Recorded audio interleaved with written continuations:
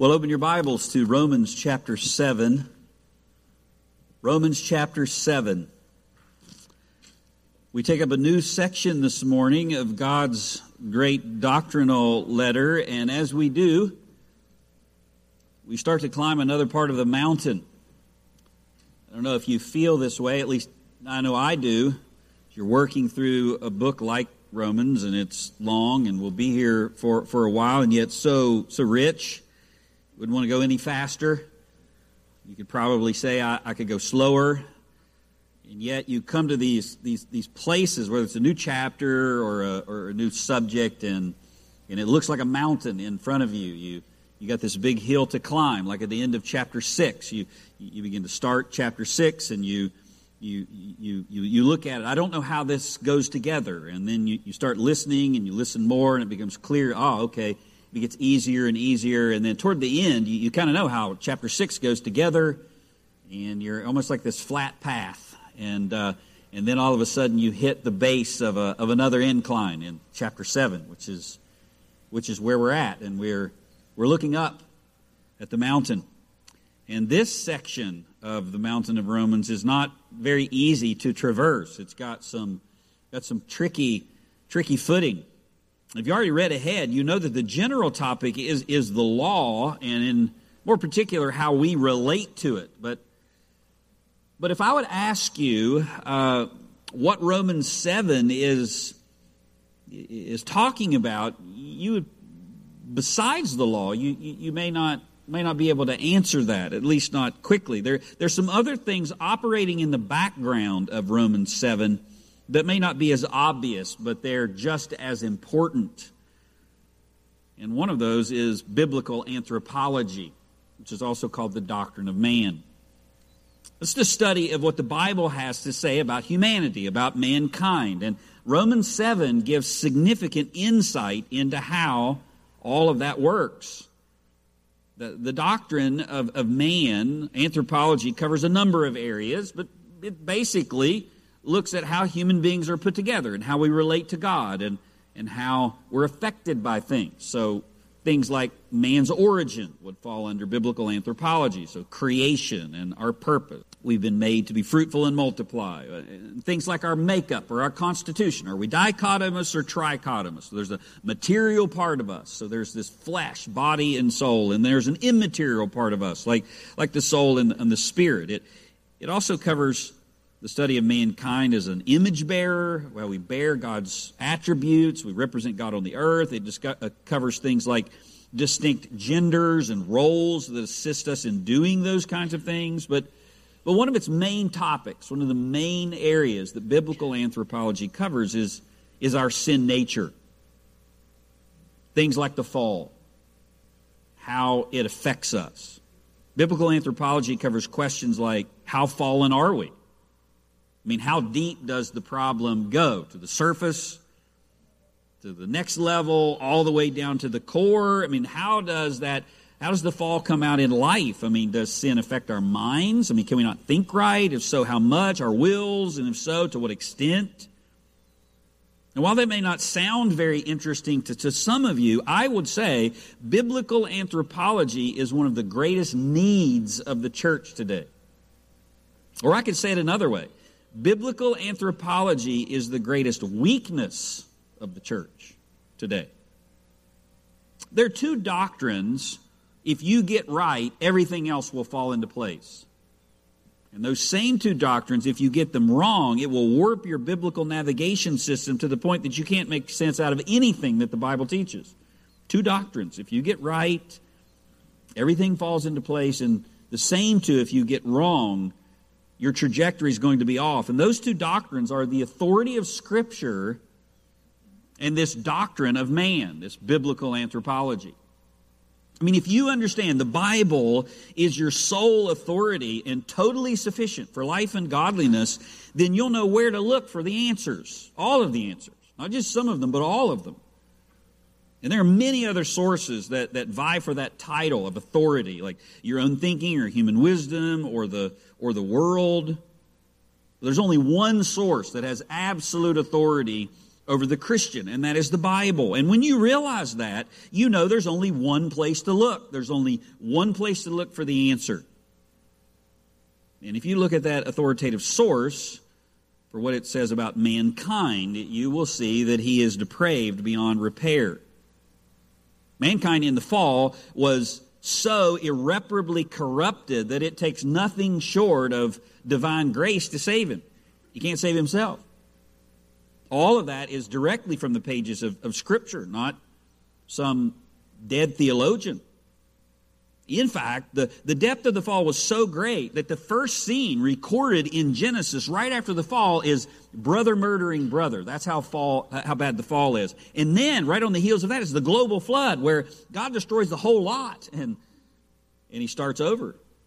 Save Noah and his family in order to rescue his promise and fulfill what he said he was going to do, that through one of the line of one of Noah's sons, blessing would come, salvation would come, blessing would come from the tents of Shem. But you also clearly see that Noah and his sons, they weren't the answer. The first thing that you see right after the flood, there's this new creation narrative. Noah is told to be fruitful and multiply and fill the earth, and now you can eat animals rather than just plants. And what's the first thing that Noah does? He gets drunk and his sons disobey. And that story just repeats itself over and over and over in the Bible all the way up to Christ. I mean, was Abraham the answer? No. He sinned. What about Isaac? He's a liar, like his dad. What about Jacob? He was a deceiver.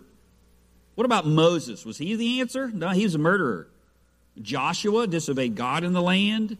David was King David, the man after God's own heart. Was he the answer? No, obviously, Bathsheba. Was Solomon the answer? I can give you 1,000 reasons why Solomon was not. And on and on and on, until one obedient man came who was also God. And that man was Jesus Christ. That's the story of the Bible. And once you see that man is in that condition, even the ones that the Bible calls righteous, and the ones that the Bible says that they're after his own heart, that once you see that man is in this depraved condition, then all the other doctrines fall into place. I mean, you'll have no issue with the sovereignty of God and salvation, for example, if you understand what the Bible teaches about man, or free will, or God's plan for Israel, or anything else. I mean, when you look at the Bible that way, it definitively says mankind is hopelessly lost. He's a slave to sin and unable to recover himself. The only conclusion then is God must save him, and God must initiate it. And you now know you have one authority, the doctrine of Scripture. You have one authority. So whatever this book says, even if it's uncomfortable, it doesn't matter. I just submit to it because I believe in the authority of Scripture. And Scripture tells me these things about man. This is also the reason that many churches are so messed up, because they miss these two doctrines, biblical anthropology in particular. Now, if you don't understand what the Bible says about man, then you're going to think he's better than he really is. And so you're going to use the gospel like a Band-Aid rather than a sword that runs you through and then balm that heals you afterwards. You're going to think that your primary task is to make Jesus look good to people instead of being passionately clear with them about who he is and what we are. You're going to think that you can fix man with external things or philosophies like changing his environment or education or psychiatry or whatever it is. And frankly, if you don't understand biblical anthropology, you're going to continue the problem of the fall. You're actually going to perpetuate it. Because the root of the fall is man trying to lead himself rather than God, instead of yielding to the one who created him. So why tell you all that? Because Romans 7 is one of the Bible's greatest chapters on anthropology. Its clear theme is the law, but it also explains the law's inability to change us and why, which is all about our sin problem. It's not about God's holy precepts. You see, unlike Romans 3, Paul's already talked about sin and our sin nature. He's already talked about anthropology in Romans 3. Romans 3 declares how the fall has affected us and how deep the stain goes. And Romans 7 shows how sin's effects works out in life, how the weakness of our flesh is exposed. I know this is small, but you know this passage already. This is Romans 3. That's the summary of Romans 1 and Romans 2. Remember, Romans 1 is all about the pagans and the immoral people. They're condemned. And then chapter 2 is all about the moral man. He's condemned too. Chapter 3 just summarizes our fallen nature, our fallen condition.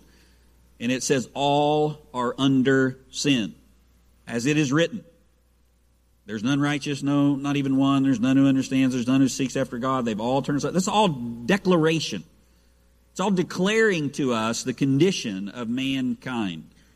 Destruction and misery are in their paths. The path of peace they have not known. Declaration. Those are all declarations. God's saying this is true. This is the condition of humanity. That's the picture of our nature, what we're really like, regardless of what we think or what we feel. But then Romans 7 goes a step further, goes beyond the declaration and says things like verse 5. Look at Romans 7, verse 5.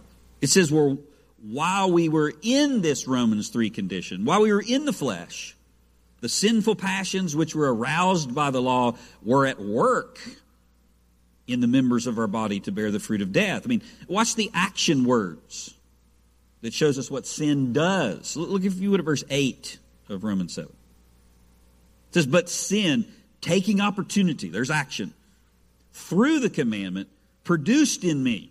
Here's what it does. Coveting of every kind. Look at verse 11.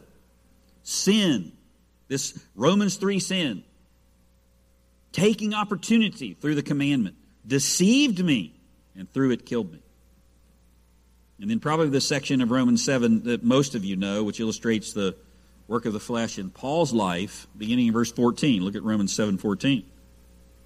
For we know that the law is spiritual, but I am of flesh. I'm what Romans 3 says. Sold into bondage to sin. And watch the action. Verse 15. For what I am doing, I do not understand. For what I am practicing, for I am not practicing what I would like to do, but I am doing the very thing that I hate. It's not on declaration, but on the doing. I mean, chapter 7 describes what this sin nature of chapter 3 actually does in us. Explains it. I mean, it looks at sin's effects on a cellular level. And it ends with an illustrative portrait of Paul's life. It looks at Paul's own struggle with the flesh. And it ends pointing us to hope. I mean, chapter 3, this one up on your screen there, ends with, there is no fear of God before their eyes. That's how it ends. Look at how chapter 7 ends. Romans 3 declares, Romans 7 describes and shows what it does. Paul says, wretched man that I am, who will set me free from this body of death? Who will set me free from Romans 3 and Romans 7? Thanks be to God through Jesus Christ our Lord. Who will set me free from having no fear of God? Jesus Christ our Lord. Romans 3 declares human depravity. Romans 7 describes sin's work, and it illustrates it. It says, what's the solution? And then he answers, Jesus Christ. He's the answer, not the law. That's not the answer. I mean, together, Romans 3 and 7 make up the thrust of Paul's biblical anthropology. And so this morning, what I want to do is I want to start Romans 7 by seeing it as a whole. We need to look at the entire chapter to see the big picture before we go and start breaking it down. Because Romans 7 is one of the most wrangled over and memorable parts of this letter. But it's often misunderstood. And I think it's misunderstood because people don't look at it from the 30,000-foot level. We can focus too much on the parts, too much on the questions, and miss the whole. And there's plenty to get lost in Romans 7. A lot of people, they read Romans 7, they come on Romans 7, and they get into it. They get through Romans 5 and 6, and this is great, and they get in Romans 7, and they say, oh, forget about it. Just go to Romans 8. I mean, it's about the law anyway. I'm a Christian. Romans 7 has some of the most difficult parts of the book to navigate. I mean, I can give you one example, like verse 9. Look at Romans 7, verse 9. Paul says, I was once alive apart from the law, but when the commandment came, sin became alive and I died. What in the world does that mean? I mean, when did the commandment come? I mean, I thought Paul was a Jew. I thought he always had the law. And how was he alive apart from the law? I thought we were dead in sin. I mean, was Paul alive apart from the law before his bar mitzvah? Alive how? I mean, what does it mean that he died? Well, we'll answer that whenever we get there. But there are pages written in commentaries on that one verse. All those little questions that are there. Or the one that's probably more obvious at the end of the chapter. Was Paul a believer or was he not? Things I do, I don't want to do. I mean, was Paul a Christian when he was saying that? Or is he describing his unsaved life before that? Or is Paul even talking about himself? I mean, there are some commentators that say that Paul's talking about Israel there. It's like Israel personified. And sadly, these questions are what most people think about whenever they hear Romans 7. One preacher said that because of that, many people are more aware of Romans 7 and all of the things that are in it rather than Romans 6, which is a powerful chapter. And the point of Romans 7 is not whether Paul was a believer or not, or even the difficulties that are there, or you being able to do some kind of exegetical Olympics and answer them. I mean, Romans 7 is part of a bigger argument that Paul's been making since chapter 5, and you need to see it in order to understand it. So this morning I want to do a flyover of the chapter and grasp it in its proper context so you can clearly see what's going on. And I think when you see it that way, you're going to love Romans 7. You're not going to want to skip over it and get to 8. You should think of Romans chapter 6 and Romans chapter 7 like a giant digression. It's like a giant parenthesis that Paul takes to address some misunderstandings about the gospel that he's preaching. In fact, we dare not do this, but you can actually read Romans without Romans 6 and 7. Again, we would never do that because it's God's Word. But let me show you how this is a giant rabbit trail or digression to explain some things. Let's actually do it. Turn back to Romans chapter 5, verse 18. Romans 5, verse 18.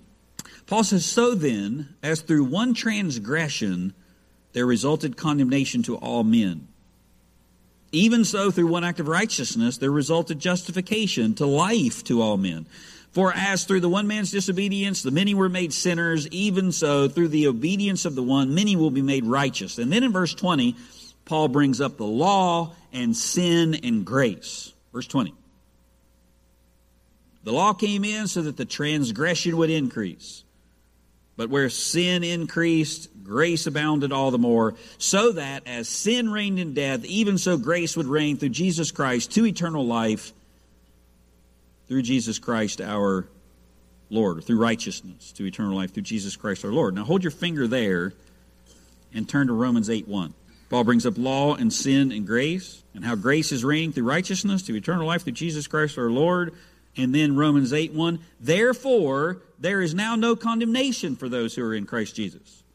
For the law of the Spirit of life in Christ Jesus has set you free from the law of sin and death." There's grace, there's Christ, there's the law for what the law could not do, weak as it was through the flesh. God did, sending His own Son in the likeness of sinful flesh as an offering for sin. And on and on and on. I mean, Paul picks back up his thought in Romans 8:1 that he leaves off in the end of Romans 5. And the reason for chapter 6 and 7 is because Paul knows that once he brings up law and sin and grace, he needs to answer some questions about those three things. He needs to debunk some errors, because this is not the first rodeo for the Apostle Paul. He's preached this gospel before. And there are several points when he preaches the gospel where people get wrapped up around the axle of what he's saying. In fact, he's actually already told us that in Romans. Look what he says in Romans 3:8. He says, "And why not say, as we are slanderously reported, and some claim that we say, let us do evil, that good may come. Their condemnation is just." I mean, that's what Paul had heard before. I mean, he's through his missionary journeys. He's preached this in many synagogues. And he knows when he preaches the gospel in all of its purity, people have questions. They get wrapped up about grace and the extent of sin and the law. What's the place of the law? And so his message has been misrepresented before. And there are two things that people were saying against the message of the gospel, and it had to do with the extent of grace and the application of the law, both in light of sin. And that's exactly what Paul covers in Romans 6 and Romans 7, he answers all of those issues in 2 chapters before he picks back up his thought in Romans 8:1. And Romans 6 that we just got through is all about grace and its overpowering of sin. And Romans 7 is about how grace triumphs in the place of the law. I mean, you recall this from what we just got out of. Think of the part of the mountain that you just got done climbing. I mean, the first argument was, they're saying if it's all grace, then we're just going to continue in sin without any restraint. And so Paul spends all of chapter 6 exposing the error of that argument, which is what we just worked through. He says that that's impossible. It's also impractical. It's impossible because grace changes your master. Paul says, my message doesn't produce lawless people. It actually produces obedient people. Because in grace, you're no longer a slave of sin. You become a slave of Christ. And then he applies that spiritually. He says, and everyone is a slave. You're either a slave of sin or righteousness. But a Christian, by grace, follows a new master by yielding to him. And it's also impractical to continue in sin, because there's no benefit in the old life. This is the section we just got through. There's true fruit in the new one. You wouldn't want to go back to sin if you could. And in the end, you get eternal life instead of endless death. And now, in chapter 7, Paul turns to the misunderstandings about the law after he deals with the misunderstandings about grace and sin. In the argument that some were making about Paul's message of justification by faith alone, they were saying, Paul, your message of faith alone requires the law to be disregarded. It's even viewed as something bad. And they got that by listening to Paul in Romans 5:21. And you may have thought that too. Look at Romans 5:21. This is where he leads off before he would go to, there is therefore now no condemnation for those who are in Christ Jesus. And you can imagine, without any explanation, this verse alone may cause some stumbling. The law came in so that the transgression would increase. But where sin increased, grace abounded all the more. I mean, Paul clearly says here, the law was added. It wasn't even the main thing. And when it did, when God did bring in the law through Moses, it didn't help people get better. It actually increased their sin. Paul's message about the law was it came in alongside of God's main plan. God's main plan was salvation by faith alone. That was his plan in the Old Testament as well as the New, which is what we saw in Romans chapter 4. Remember, Romans chapter 4 is all about Abraham. It's all about David. We're saved by faith alone in God's promise of grace alone, long before Moses ever came. That's Paul's argument in Galatians. Long before you heard about this guy Moses, there was this man named Abraham, and he had a promise. God made a promise to him. Romans 4:1. What then shall we say that Abraham, our forefather, according to the flesh, has found?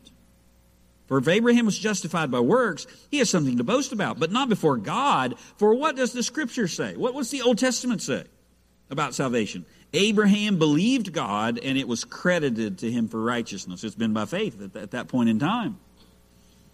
And then he definitively declares in Romans 4, for the promise to Abraham or to his descendants that he would be heir of the world was not through the law, but through the righteousness of faith. I mean, that's what Paul was preaching in the synagogues, and that raised their eyebrows. But what caused Paul to be thrown out of the synagogues was Romans 5:21. When he told them why the law was added to the promise of Abraham, why God gave the law to Moses. That's where the rub came in. I mean, when Paul said that the law was added, it came in alongside the promise to Abraham so that sin would increase, so that the transgression would grow. That got him thrown out. And that'll get you thrown out of certain places too if you preach a gospel of pure grace. The law of Moses was not God's original way of salvation. God's promise to Abraham was, and the law of Moses came in alongside that promise to increase the sinfulness of mankind. Was man sinful before Moses? Absolutely. Was man sinful if they'd never heard of Moses or the law? Absolutely. Are they condemned? That's what he covers in chapter 1.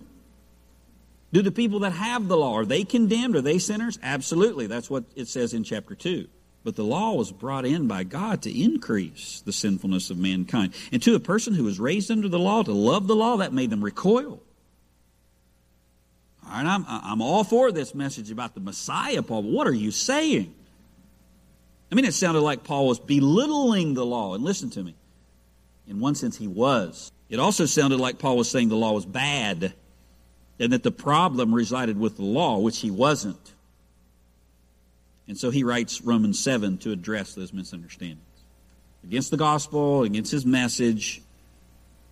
And Paul's already talked about the law in Romans 2. And you remember that's the moral man, and his main point there was those who are under the law are condemned by God because they're sinners. I just told you that, Romans 2, verse 12. For all who sinned without the law will also perish without the law, and all who sinned under the law will be judged by the law. You were sinners before the law, and you're sinners after you got the law. Paul's point then was Jewish people are no better than the pagans of chapter 1 because having the law doesn't save you. And now in Romans 7 he explains why the law doesn't give the answer to sin.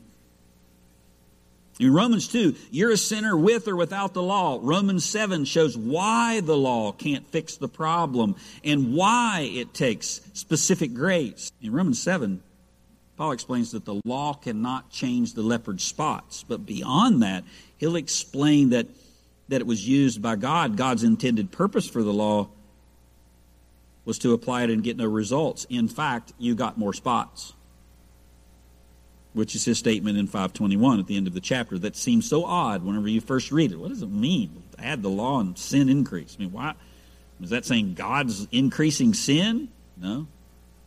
He'll deal with that. Chapter 7. I mean, when Paul said the law was added so that sin might increase, I mean, that's the question that you have. I mean, how could adding a holy law increase sin? Well, that's the question that Paul's readers had too. And Paul knows he needs to explain this. And chapter 7 is not only proof that the law can't solve the condition of sin, but it's also a thorough explanation of how the adding of the law actually made our condition worse.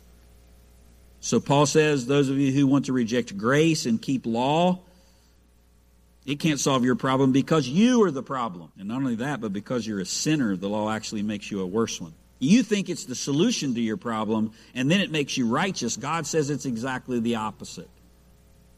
Because anything that you apply to a sinner makes them worse. A sinner needs to be transformed. A sinner needs to be born again, born from above. Now think about how that sounded to a Jew. And you'll begin to understand why Paul takes an entire chapter to explain this. Romans 3:20. Because by the works of the law, no flesh will be justified in his sight. For through the law comes the knowledge of sin. The Jew didn't have a problem with that last part. For through the law comes the knowledge of sin. Amen, Paul. The Ten Commandments reveals that we are all sinners. But Paul says it did more than just make you aware of sin. It aroused my flesh. And I increased in sin whenever the law was added. Look at Romans 7:7. They had no problem at the end of Romans 3:20. But look at Romans 7:7. Watch how it goes beyond what he's already said in Romans 3:20. I would not have come to know sin except through the law. For through the law comes the knowledge of sin, he says in 3:20. Verse 7, I would not have come to know sin except through the law.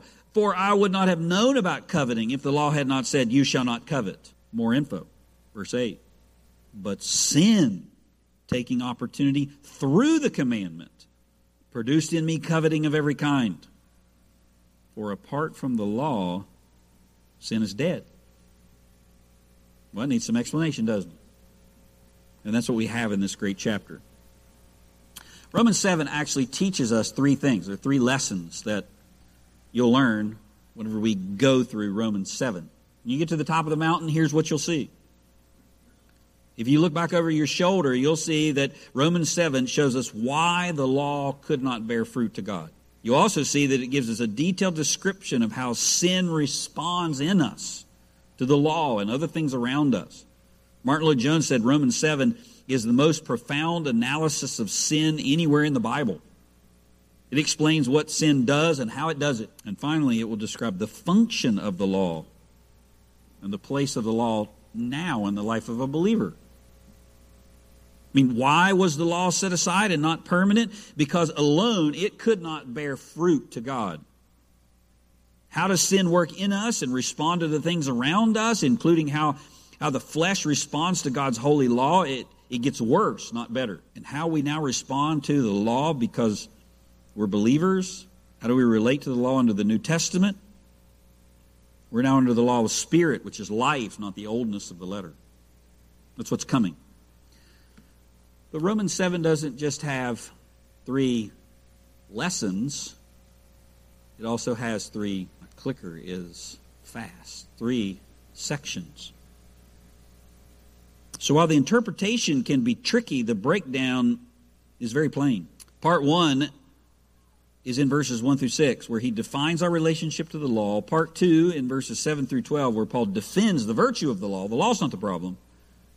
And part 3, the section you know well, verses 13 through 25, describes an illustration of all he just got done saying in real life. I mean, the last section, again, you probably know by heart almost, are the first 2 sections applied to the Apostle Paul's life. Let's look at these one at a time. He defines a believer's relationship to the law in verses 1 through 6. Look at Romans 7, verse 1. Here's the principle of the law. He says, "Or do you not know, brethren," for I'm speaking to those who know the law, "that the law has jurisdiction over a person as long as he lives?" There's the principle of the law. And then he illustrates that by what the law says about marriage. Verse 2, a married woman bound to her husband. And then he draws a conclusion in verse 4. The key of this first section is in verse 4. Why is he telling us this? Why give this illustration about marriage? Well, verse 4. "Therefore, my brethren," he's applying it, "therefore, my brethren, you also were made to die to the law through the body of Christ." Why? "So that you could be joined to another, to him who was raised from the dead." And what's the purpose of that? In order that we might bear fruit for God. You should underline that last part. You were freed from the law and placed under grace, married to Christ, so that you could bear fruit to God. Before you couldn't. And so Romans 6, verses 1 through 6, Romans 6 begins with, we died to Christ, therefore we're dead to sin. In Romans 7, he teaches, we died with Christ, therefore we're dead to the law, so that we can bear fruit. And he just got done talking about the fruit that we bear. The old life, there was no fruit. The redeemed life, there's all kinds of fruit. Well, where did that fruit come from? Well, it didn't come from the law. It comes because you are now united to Christ. He says the law was not God's primary plan. Grace was. Why? One reason is because under the law you couldn't bear fruit. Only grace can transform you. And grace causes you to bear fruit. You're not going to bear any fruit trying to keep the law. That's what he just showed us in the end of chapter 6. Having now been freed from sin and enslaved to God, you derive your fruit, your result, resulting in sanctification and the outcome eternal life. Romans 6, grace frees you from your old master. Grace changes your master. Grace writes the law in your heart. And grace bears fruit to God. The law does not do that. In fact, it cannot do that. That's his argument. Which would then lead people to say, well, Paul's saying that the law's bad. Or that the problem was the law. But that's not true either. That's part 2. Section 2 is a defense of the law. Look at what he says in verse 7 after he gets done with his first part about the marriage and what it means. Verse 7. What shall we say then? Is the law sin? Is the law bad? That's what they were saying. And Paul gives the answer, may it never be. On the contrary, I would not have come to know sin except through the law. For I would have not known about coveting if the law had said, you shall not covet. No, the law actually showed me what sin was. It defined it for me. The problem is not the law. The problem is in us. Look at verse 8. Watch the contrast. The problem's not the law. Where's the problem? But sin. There's the problem. Taking opportunity through the commandment produced in me coveting of every kind. For apart from the law, sin is dead. And I was once alive apart from the law. Verse 11, for sin taking opportunity through the commandment deceived me and through it killed me. And here's his definitive conclusion about the law in verse 12, the second section. So then, the law is holy and the commandment is holy and righteous and good. And the virtue of the law is upheld. The law is not maligned by the Apostle Paul. It's vindicated by him. It's put in its proper context, though, and its limitations are revealed. I mean, the great apostle is not preaching against the law. He's showing its purpose and yet its limitation. That's why there was not fruit. We're the problem. And until we get changed, then you can put stuff all over your walls and memorize everything that you want, and there's going to be no fruit. That's what he's saying. And the key word in chapter 6 is sin. It was used 17 times. Sin, sin, sin. And the key word in the 7th chapter is law. It occurs 18 times. And then Paul shows us how they interact with one another, how sin interacts with law. He says it's like fire and gasoline. He's also saying the law couldn't fix the problem. It actually, in fact, made us worse. But the issue's not the law, it's us. It's man. It's because of the flesh. Because when the flesh is subjected to the law, it flamed up. Because when we see the sign that says, do not fish, the very thing that we want to do is, there must be good fishing there, and that's where I'm going to fish. Or somebody puts a sign in the middle of a yard, a public place, a park, do not walk on the grass. I'm going to walk across the grass 35 times because it's my property in my country, blah, blah, blah, right? That's what the law does. Don't give me a boundary. I'm going to cross the boundary. And you can put up all those signs that you want to, and you'll not stop anybody from fishing or walking on the grass. But you change somebody's heart that wants to be obedient, and then whatever that sign says. The law itself's not bad. We're bad. But then what Paul does, what every good teacher does, he illustrates it. And he uses his own life to do it. This is the 3rd section, verses 13 through 25. He describes an illustration of these first two truths worked out in real life. He doesn't leave it to theory. He uses a personal example. His own experience demonstrates everything. That's the section that you know.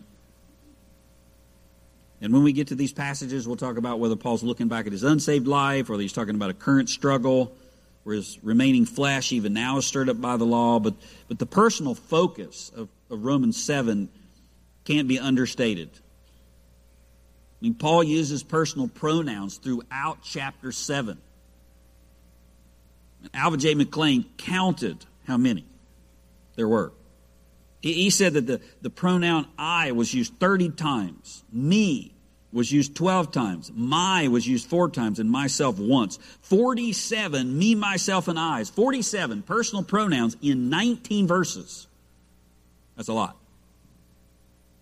And it's there you get to see the focus of the chapter, which is brought into this intensive clarity at the end. I mean, the chapter is focused on how me, myself, and I, how mankind interacts with the law outside of Christ. And the whole thing ends in a glorious way. Verse 24 of Romans 7. Wretched man that I am, who will set me free from this body of death? Thanks be to God through Jesus Christ our Lord. Paul cries out as his flesh interacts with the law, and he finds corruption within and no power in the commandments. Who will deliver me from this body of death? You know what he's saying? Who will deliver me from myself? Where's the rescue from the personal pronouns interacting with the law?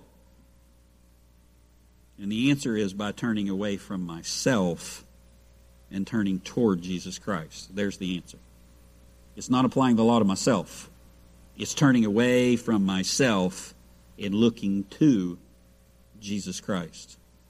Thanks be to God through Jesus Christ our Lord. And look what happens whenever you look there. Look at Romans 8, verse 1. Therefore, there is now no condemnation for those who are in Christ Jesus. Those who look away from themselves and look away from the law and they look to Jesus Christ, there's no condemnation there. Why? Verse 2, for the law of the Spirit of life in Christ has set you free from the law of sin and death. For what the law could not do, weak as it was, through the flesh, God did, sending his own Son. The answer wasn't in Moses or Noah or David or anybody else. The answer was in when God sent his own Son in the likeness of sinful flesh as an offering for sin. God condemned sin in the flesh Verse 4, so that the requirement of the law might be fulfilled. Jesus Christ said, I did not come to do away with the law. I came to fulfill it, didn't he? Not one jot or tittle will pass away. How did he do that? Right here. So that the requirement of the law might be fulfilled in us who do not walk according to the flesh, but according to the Spirit. And from then on, in chapter 8, the focus turns from me, myself, and I to Jesus Christ in it. You see, the law cannot make us holy, even as a Christian, because we still have the flesh. And one day the flesh will be done away with. Who will deliver me from this body? But until then, God's provision to make us holy is not the law. It's the present power of the Spirit. You see, you need something more than dead commandments to change you. You need a life-giving Spirit. And you need Him because you still have flesh and you still live in the world. And even though your heart is changed, and that's what Paul's warning us here. Don't try to use the law to be right with God to begin with. Its only power is to condemn you. Its only power is to reveal. And the more you press into it and try to keep it, the more you're going to find sin running rampant in your life. And don't try to use the law after you come to Christ, because it still has no power to make you holy. Only the Spirit does both of those things. Only the Spirit can convert you, and only the Spirit can sanctify you. Or to say it another way and bring it back to our biblical anthropology, we are so depraved and wicked and so corrupted by the fall, it takes nothing less than grace and the third person of the Trinity to raise us out of that condition and keep us and change us by conforming us to the Son. That's the Paul point is making. The law is not bad. We are bad. And when you look into the law, you see yourself in a mirror. And when you look at the law, you see me, myself, and I, and you find no hope there. You can't use the oldness of the letter in your Christian life to become a better Christian. There's no power there too. But you've got something better than the law of Moses. You've got the newness of the Spirit living in you.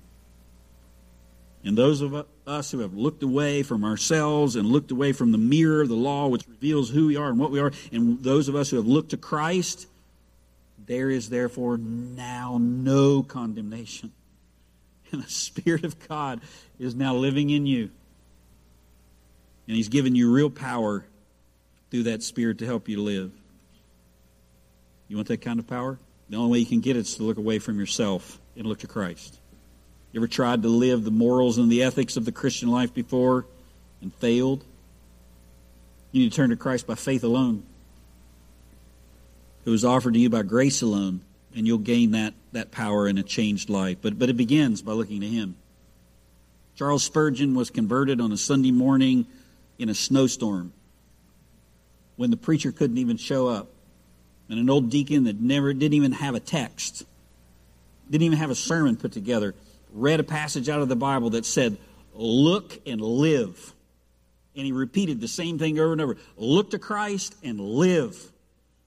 Look away from yourself. Look away from the law. Look away from all the things that you know, Charles, and look to Christ and live. And you know the rest of the story. It all begins by surrendering to Him. Why don't you do that today? See what God does in your life. Let's pray. Father, I thank You for the clarity of Your word. I love Your law. I delight in the holiness that I see there. I love it because it represents attributes of You. I hate what I see there sometimes because it reminds me of what I was not. But then looking for both of those things, I cast my eyes to the cross and to the advocate with the Father, Jesus Christ the righteous, who is there mediating on my behalf what He has already accomplished and finished once for all. Thank You for that. Lord, I pray anyone looking to themselves this morning, still trying to do it on their own, that they would look away from themselves, maybe even the law, and look to Christ.